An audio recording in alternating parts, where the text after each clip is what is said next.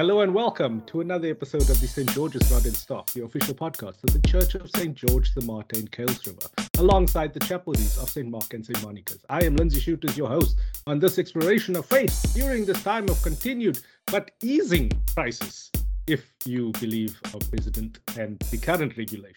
I am joined as always by the rector of our parish, who hasn't been on for a while because he's been nursing some health issues, and I'm very sorry for going longer than the 2 weeks break than we said, but we wanted the Reverend, the Archdeacon Rodney Whiteman back to his full capacity. How are you doing, sir? Good day to you, Lindsay, and to all those that are tuning in to listen to us. I'm doing pretty well. I'm feeling a bit stronger. I'm feeling the healing happening. I still sort of walk very slowly. I don't rush my pace. I'm avoiding anything heavy, whatever heavy may mean. So I don't take chances. I can lift a cup of coffee, but I'm not so sure about the kettle. I'm sure I could, but and I'm also learning. I'm still using the technique of how to get off the bed and not rush up when I get on because of the turning. I've got a abdominal binder around me, and the plaster is still on. The wound is healing well, the outside wound, and the doctor's confident of the success of the operation itself. In fact, he went in and I went in for the understanding that we would have to fix two hernia. He discovered a third one. Oh, wow. So there was 3 in my tummy, and I'm so gracious that we were able to do that. I told you earlier on at the same time that I ended up at hospital. The car ended up in the panel shop. So I'm without a car for the moment, but I'm not supposed to drive. So yeah, I'm taking this. I've eased my way back into work, although the people feel I've come back a little too early. But I was told I could do minimal, participation, and I've tried to use as much help from others as I can. So today I was busy helping making the palm crosses, which was a very good experience and encounter with the people of fellowship, and always the joy to teach others who are not able to remember how to make the palm cross again. So that was a very good. I had a baptism preparation class this afternoon, so I'm refreshed from theological education, faith teaching. So I'm doing pretty well. Thank you, and my great gratitude to God and also to my family and the parish for their support. Awesome. I won't be taking it easy on you this time just because you're injured or you not at your full thing. We were also commiserating because my car is also in the shop with some expensive damage to the torque converter, which is always a joy, but such is life, and our life right now brings us to a little bit of an anniversary. It is our second anniversary, liturgical anniversary. We're kind of coming full circle from where we started at the beginning of the pandemic 2 years ago. Feels so much longer than that. We are closing off year C this time, which is great. Because we started year A, went through year B, and now year C, and it just feels right. Our actual anniversary, 2-year anniversary, is in 2 weeks' time, I think, the 21st. But that's just a little bit of podcast stuff. It is, of course, Palm Sunday or Passion Sunday. Just off air, I asked you about this. What's the vibe with this split between Palm Sunday and Passion Sunday? I have also never actually made a palm cross myself. You never did. Very interesting how people unlearn the trick after a year and then have to relearn the trick. I whenever I did it, I always wondered at our historical mothers and fathers who saw the possibility of tearing apart the leaf into two, and then to create a cross by virtue of knots out of it. So I thought this is amazing.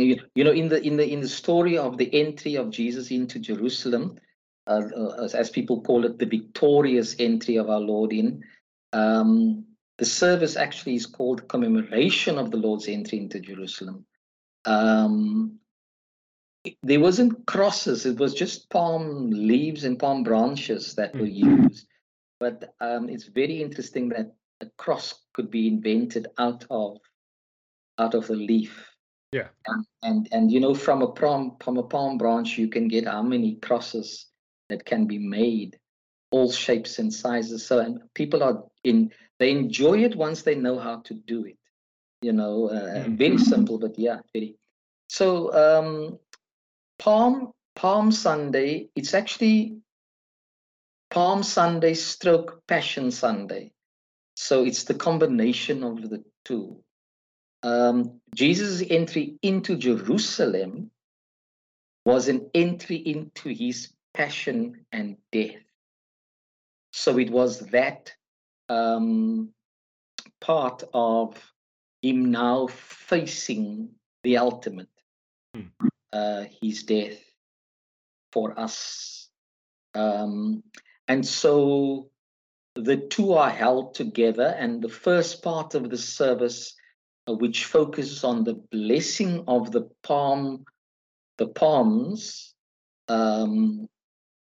is celebrated in the light of the gospel that focuses on the entry, the kind of way in which, and the words that come out of this for me is this acclamation when he came in, Hosanna to the Son of David. Blessed is he who comes in the name of the Lord, which the people, you know, responded to him riding on a donkey, not necessarily a horse, which would have been somebody coming in as the victorious warrior that has taken over and now captures the capital. And so they were giving that kind of praise to Jesus. Hosanna, I think, means hallelujah to the Son of David. So it was a praise song. Yeah. And then when they said Son of David, of course, it was a recall of that great King of Israel. So they associated Jesus very much from the lineage of David. And more than that, he comes in the name of the Lord. So he comes in the name of someone greater than he, who he represents. So this was both a spiritual, but also an ultimately political celebration. You know, the reclaim of the city of peace and all it surrounds, connected to the covenant people of God. But whilst they thought of it on a national level, that national level was inclusive of what Jesus was going to do for the whole world. Yeah. So then, as he enters into Jerusalem, he also enters into his passion, which is associated with his death, which is the Good Friday thing. So in the church's understanding of getting ourselves involved in the events, we then have this Holy Week journey through to Good Friday, and then of course on to Easter. So so it's two services, two focus in one service, that of the entry and the blessing of the palms, that of the passion narrative, and the third, which sort of embodies all of that, is the Eucharist. Yeah. So this is obviously now coming after his little tour of greater kind of Judea, went back up to Galilee, came down again. So he's a well-known entity by everybody. But there's an interesting thing here with that struck me when I was reading this gospel, which is according to Luke chapter 19, verse 28 to 40. I'm going to go from the beginning, which is after saying these things, Jesus headed straight up to Jerusalem, where he got near Bethphage and Bethany at the mountain called Olives.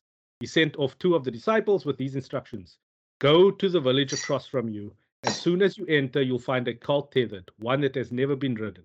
Untie it and bring it. If anyone says anything, ask, what are you doing? Say, his master needs him. So a little bit of context here, kind of like to my thinking, where Jesus hasn't particularly achieved anything yet. Like his greatest victory, if you want to speak in militaristic terms, is still going to be over death.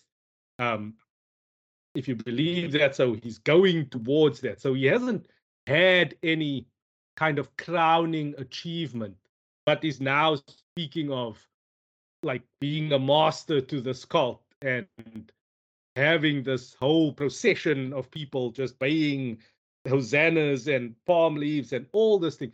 Is he deserving of all this at this point? And why is he allowing it to happen this way? Because clearly, surely he knows what must still happen, and he has an understanding of how the crowd will react. So, like, what do you think from your training in theology is his kind of mindset? Is he outwardly trying to cause political? Is he trying to goad Rome into crucifying him? I think that ultimately there are two things that surface for me in response to your question. One is that his entry into Jerusalem at that particular time was a continuation of the journey that he started out at his incarnation, that he would come, and at his baptism confirmed it, as the Son of God, would be pleasing to God, would fulfill all that is righteous, to bring about salvation for the world. The understanding is that God had made the world, and the world had lost it because of sin. And so God's mission of saving the world from sin, saving the world from its own destructiveness, because God loves us. That's the gospel message. So Jesus continues to be the obedient son who pleases God and who fulfills the task right up until the end, as hard as the journey may be and as hard as the journey may get. But his ministry was public. It was mission to bring the gospel over every boundary, the good news of God's love, of God's kingdom, going back to the preachings that he made, the call to repentance. He needed to let the people hear that message. Now, of course, the gospel message as Jesus preached it was a very radical message. And for those who had no hope, they heard hope in it. In that context, obviously, with the oppressions that the Jewish people had gone through, you had a sense of, this is our freedom. He's bringing about our freedom, and we will be restored as a people that God covenanted with, and that are the people of God, and that he would get rid of all those who oppress us. So there was a natural persuasion of nationalistic hope for them. But his intentions, his understanding, his call was far bigger than that. So there was therefore a sense of the obedience of Jesus to the Father and to what the Father had ultimately called him. And then there was the messianic hope, the messianic expectation that at some point God was going to send a messianic figure to come and save, redeem, liberate the people of the covenant from all the oppressors that they have had to experience. And in Jesus, in just a momental breath, they thought it was him. They believed it was him. And so they praised him as that one. Blessed is the one who comes in the name of the Lord. And they saw this as heaven's actions. All's well in heaven, glory to in the highest places. So they saw this as heaven's actions, God's actions, in intervening in their oppression for their sake of freedom. So yes, there is no doubt the gospel of Jesus has got ramifications, not just spiritually, but socially, politically, economically, in whatever human beings find themselves in. But, we've often just saw it as the salvation of humanity, but it was the salvation of all that God created, of all that God had made, and it made good. And that includes creation. And we just often focus on, here in this story, he uses a donkey. Here in this story are trees on the side of the road cut off and used. All of creation is involved in this entry into Jerusalem. All of creation, therefore, is involved in the saving work of Jesus, to bring about a world that is better than the one we as humans tend to create, where there is power and rank and oppression and poverty and all those things that would defile what God has created. So those two things, his obedience to the righteous call of God to complete the work of salvation in his body, in his words, in his whole being, and the messianic expectation, which in just a glimpse they thought, we've got our man, he's coming for us in this way. And he was, but not in the way that they thought it would be. Okay, no, I can drive with that. But then, like, just pushing a little bit further towards like the passion narrative, which is captured wonderfully in Luke 23 verses 1 to 49, for Passion Sunday. Now he's made this massive political statement, right? He's entered Jerusalem, like there's a buzz around it, like there was a couple hundred people who were focused on this dude, made a big show at the gate. I forget which gate exactly it was, but it was the one that was foretold in the prophecies. And now he's with Pilate. And after my boy Judas obviously played his role very well, justice for Judas, hashtag justice for Judas. That's a conversation for another day. So Pilate like begins his interrogation and he's like, "Are you the king of the Jews?" And Jesus is like, "They are your words." And then Pilate is like, "I can't see that he has broken any laws. You have got nothing on him that will stick." So we are supposed to believe that Pilate didn't notice the furore when he entered Jerusalem, that Pilate has little to, like, Jesus was just a little blip in Pilate's kind of world. Yeah. And it doesn't, can you see, it doesn't marry to each other. Like the one story doesn't marry the other story. Yeah, I think the Jews were a nuisance to Pilate because he thought it was a stepping stone to something greater in the empire, to be stifled with, the system was set up in such a way that bringing this to his attention was something he tried to avoid, in my view. Because you had the little kings that he, what do we call them? And you've given some of the Jews a little power to be, looking after their own affairs. So he didn't really want to be bothered with them. But today we call it ward councillors. That's correct. That's correct. Yeah, there is that kind of thing. But I mean, in the old apartheid, we had the 3-tier system. Yeah. Where you first had colored affairs and black affairs or whatever it was. Now we have tricameral. Yeah. So the homeland would have been Mitchell's Plain for all of us, and Kailitsa would have been for all the black folk. So that mindset is, Pilate, you rule there for a while, and we'll send you off somewhere better. So you set up a structure where you don't have to deal with nuisance stuff that the Jews, their own business is. But isn't it interesting?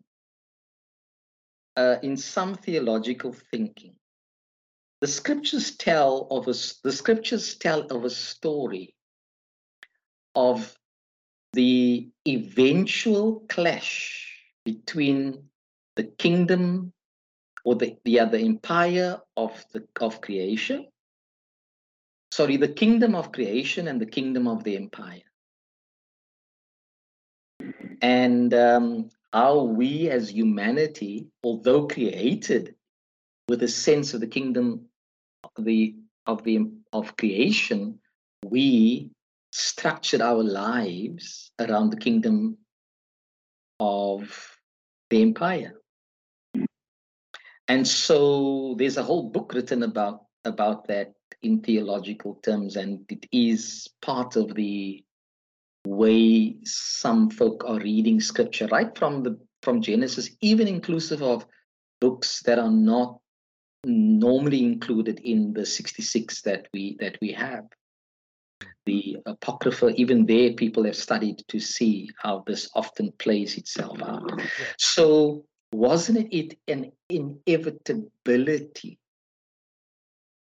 that when Jesus could no longer be controlled by the local authority, when his message got more attention, when his miracles and works began to give people hope, there was a rising of a movement that would eventually seemingly threaten local authorities, who now, in order to have some sense of authenticity, had to bring it to the ruling party. Because the fear, as we read through the Passion narrative, the fear of insurrection. Unlike January 6th in America 2020, this was 2021. This was the fear of a political takeover. And so when local authorities lose their sense of power, and they've got nothing more to challenge the voices of rebellion against them, they must tell lies, first of all, to get the attentions of the authorities. Yeah. So they spread rumors,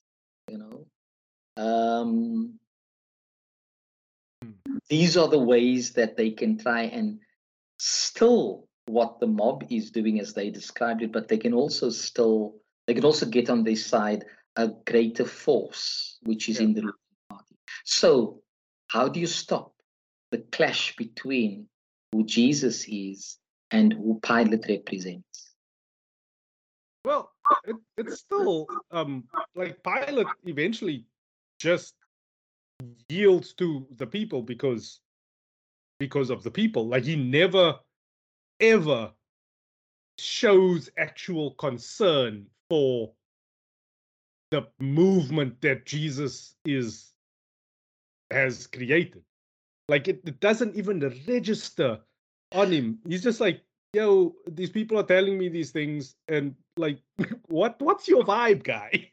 And yeah, it's interesting that you brought that up. The story does have Pilate's wife playing a role in which her dreams about Jesus that worries her. The dreams are so dynamic that it concerns her, that she talks to him. But look, in Pilate's mind, this is not Roman. This isn't a Roman problem. This is a Jewish problem. Yes. So the Jews must deal with it. So why then is the question asked, is Pilate mentioned in the Christian creed? Why is he the only one whose name is mentioned in the Christian creed? It's a question that's valuable. when you, as a political leader, part of the way you rule dictatorially is to be indifferent to people's voices, indifferent to people's movements, and indifference to the cry for liberation. And so Pilate for me then becomes that representative of those leaders in the empire, which shows indifference as a way of controlling those that are your vassals, that are your slaves, whom you think you're treating okay, but you don't then hear their cry for a better life and for recognition. So when he encounters Jesus, the first thing on his lips is your movement a political one? Are you the king of the Jews? Now, of course, he had appointed other people to be kings of the Jews. How come he asks the first thing about kingship? And then you can see how politicalized they made it. This bloke, and you would see I used a very liberal translation, which some would criticize me for being that. They reeled off all sorts of charges. So what were the charges? Charges that would get the attention of the Roman governor. This bloke has been stirring up trouble on a national scale. Of course, Pilate is now threatened. He tells people to stop paying their taxes, which was a lie. And if you stop paying taxes, that's an issue. SARS is after you. He's setting himself up as the Messiah, which obviously is not a term that was used in Pilate's worldview. But when he hears in opposition to the emperor. Now, Pilate, you are set there by the emperor to protect the emperor, to enrich the emperor. On you, because it's a challenge on the emperor. So no wonder Pilate starts off. Is this rebellion led then by somebody who's claimed to be king of the Jews, in opposition to those puppets that I've put in place? Yeah. So yes, it was bringing those two together, the kingdom of the empire and the kingdom of creation. And Pilate, of course, asked the most crucial questions. How then would Jesus, this is very crucial, the identity of Jesus. Yeah. Who really is Jesus? That's what the Gospels are grappling with. And that's what that's with whom we continue to grapple with. Who is Jesus really? There's a lot of things at play here, because I like how you introduced the whole Pontius Pilate being named in the Nicene Creed thing, and for me it's one of those things of how, like, what's your legacy going to be? So obviously when Constantine like kind of facilitated the whole Nicaea conference thing and kind of codified Christianity, when he played his role in that, he needed to differentiate Rome from crucifying Jesus. And I think our boy Pontius Pilate was thrown under the bus here. He was unprepared. No doubt he was unprepared. And now forever and ever, as long as Christianity exists, people will associate the crucifixion with Pontius Pilate, where he was just like a guy who just happened to be in charge at the time.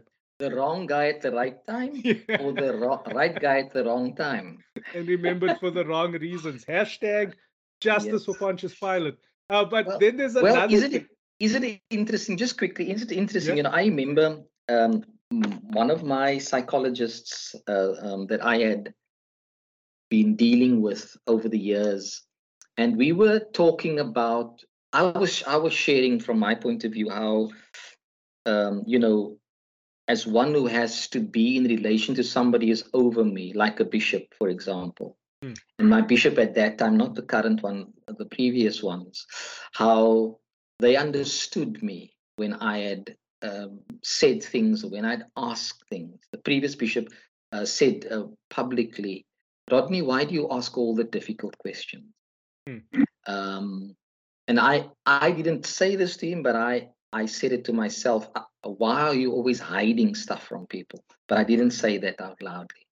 And one of the comments I made is that the bishop that we served with then, is somebody that did not really take lightly to confrontation, and so he would distance himself from that.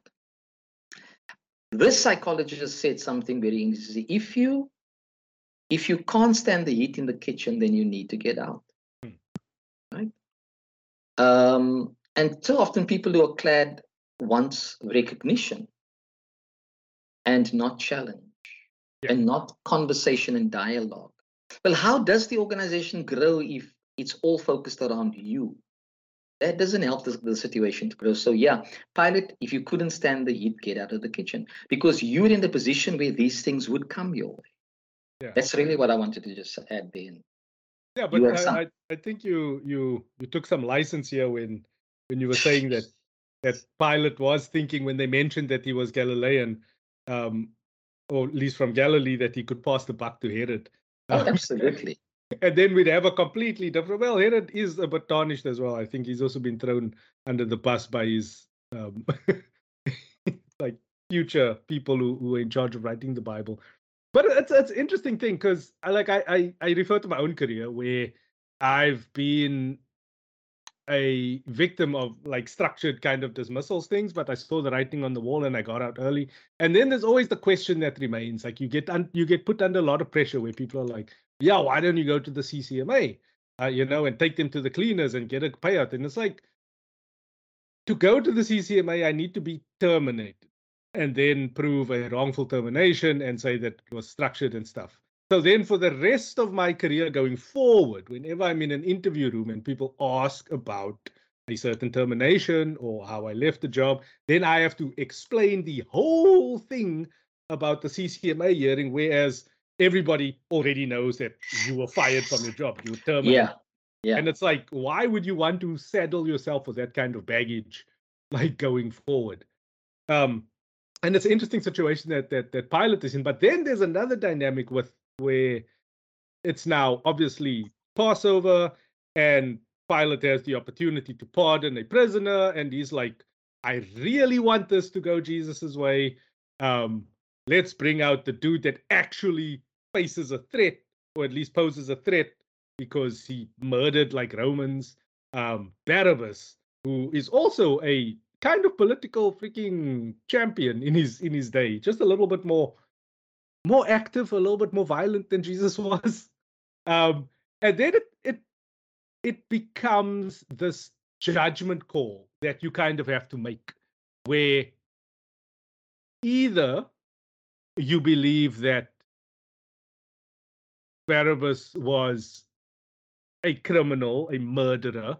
You believe the Roman kind of rhetoric, the Roman PR that they put out about Barabbas, who was actually fighting to liberate the Jews from Rome. Or you say Jesus was crucified so that Barabbas could continue on his mission. Am I just going down like a weird alley here? No, look, I certainly think that Jesus portrays a certain type of messianic figure that did not gel with the mind of the people, where they were thinking of nationalistic liberation. Barabbas, though he did these things, and we don't know whether he may even have been party to murdering some of the Jews, certainly brings another type of messianic figure to bring the liberation about, and that is the one that embodies a more violent approach to that. So in the story, there we have these two figures. Which one do you choose as the way that God would want the world to become a better place? For want of simplifying this, which one do we choose in our minds? There was the desire in Pilate to release Jesus because he did not find him to be violent, aggressive, and all of that kind of stuff. But they were angry with Jesus because Jesus' message challenged the status quo in the way that it interpreted the law and how he treated the people. And Jesus's view was salvation that would bring life and not death. That means that those in power are challenged because the authority that they had in their interpretations imprisoned people's minds and therefore their behaviors. A violent overthrow like one that Barabbas was sort of the picture boy too, they knew could easily be curbed by the Roman people because he was already caught and imprisoned by terrorism and murder. His actions would not gel well with the people. I remembered when we were locked up in 85 because we had marched and did not want to disperse as they wanted us to do, but instead prayed the Lord's Prayer without dispersing. They took us into prison and so there was somebody amongst us who was very wise and who had been very close to Steve Biko. He's a bishop now. Pardon me. He's this general secretary of the South African Council of Churches. And those of us that were naive, we never knew all of this. We believed it was necessary, but we never knew the ins and the outs. We didn't even know the enemy, really, if I can put that in inverted commas. Yeah. The enemy probably being the state and its legislation around apartheid. So when we were put into Section A, which was with long-term criminals, murderers, and so forth, we were seen, and this guy's interpretation is, you must realize you guys in this cell are far more powerful than the guy who was caught because he murdered, he robbed, he stole. If you win over these prisoners just with the words and the understanding you have of justice, you're going to make problems for these people in prison. And we almost did, because when they tried to that we must be stripped naked for searching before we went into the courts, we refused. They had to take us to a separate place because because we weren't there for criminality, we stood up for justice. They knew they would have a problem on their hands because now the other prisoners will say, if you did it to them, you must do it to us. But remember, their point of departure, sadly, was criminality. Ours was not. Ours was to get our leader out. Someone who had at that stage not relented to violent overtake, but who was far more with conversation and consultation to get there. Though I'm not going to go into that debate because I know that's going to stir up Codeto with you, and that may be another conversation. So who do you choose? And then he looks to the people to make that decision. So before us stands both those figures. Which way do we choose? It's before us every day. In every context that we what's his name? We have a Barabbas who responds violently.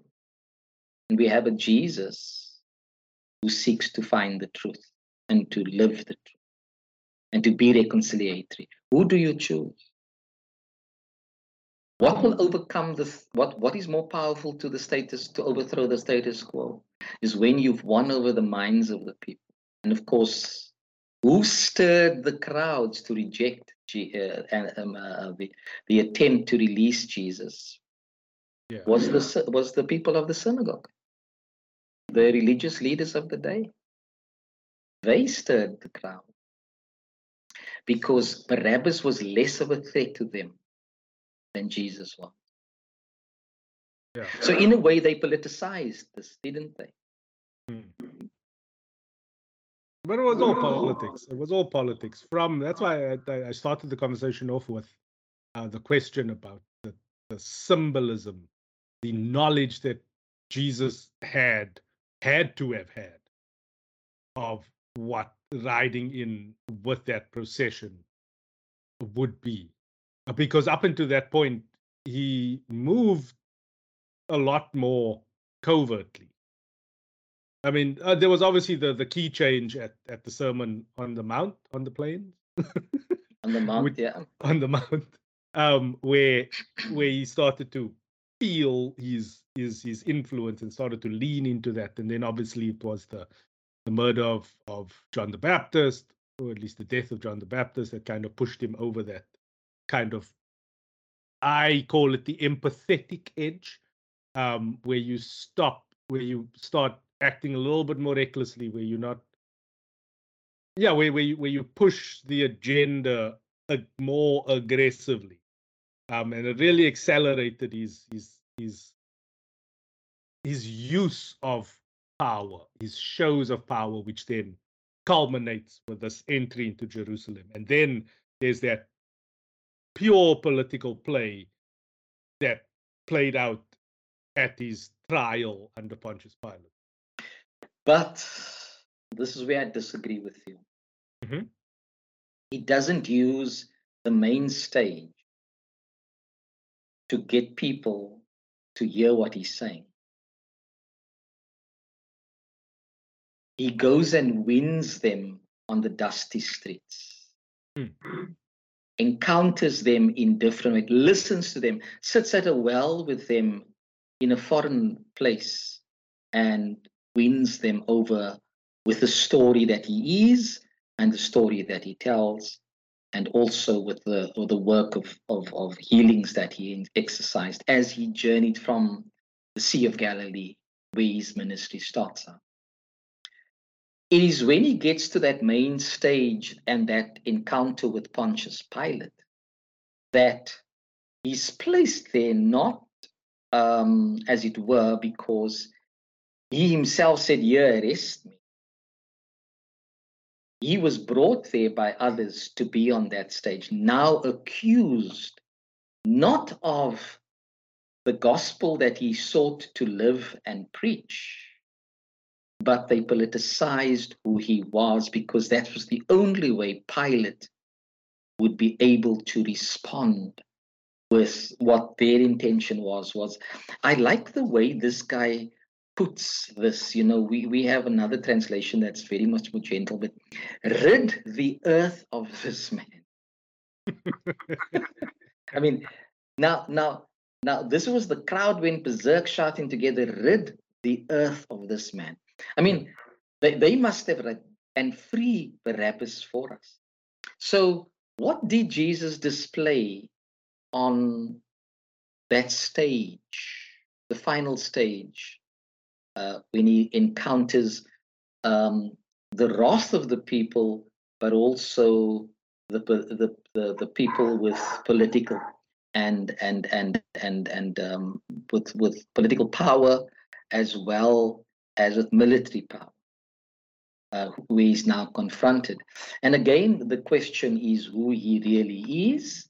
And after much is said, he goes, all he does is listen to accusations and never really defends himself. But remember, he was playing a role at this point. Like, everything had to happen the way it happened. Yeah, but playing a role and being the role is two different things. Yeah. Yeah, but He was being the role for me. yes. Yes. I can relate to that. Yes. Yes, I can understand that way of putting it.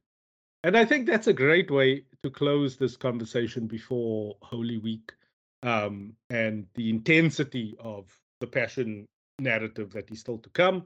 Thank you very, very much for this conversation. Thank you very much for returning in good spirits, for your fortitude to pull through this kind of thing. I always say, like, recovery is kind of 70% will, and 30% actual, like, physics.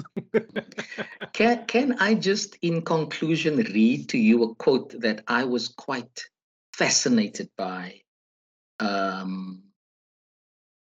when I went to look under quotes for certain things? And if I have your permission to do so, as my conclusion to this, as I thank you also for getting me back onto this, and hopefully opens up a channel of communication with people. I've never heard of this author, Nadia Blotz-Weber, and she writes a book called The Cranky, Beautiful Faith of a Sinner Saint. She said, God's grace is not defined as God being forgiving to us, even though we sin. Grace is when God is a source of wholeness, which makes up for my failings. My failings hurt me and others and even the planet. And God's grace to me is that my brokenness is not the final word. It is what God makes beautiful. It is that God makes beautiful things out of even my own shit, she writes. I'm not going to mention the word. Grace isn't about God creating humans and flawed beings and then acting all hurt when we inevitably fail, and then stepping in like the hero to grant us grace, like saying, oh, it's okay, I'll be the good guy and forgive you. It's God saying, I love the world too much to let your sin define you and be the final word. I am a God who makes all things new. I was just so moved by that way of expression, and I thought I dare risk asking your permission to put that in as the concluding word for today. Oh, that was wonderful. That was absolutely wonderful. Thank you very much for listening. The choice pieces or sections of the readings are in the podcast description, along with the collect and some of the prayers, the blessings, and the conclusion. Thank you very much. We'll chat again next week.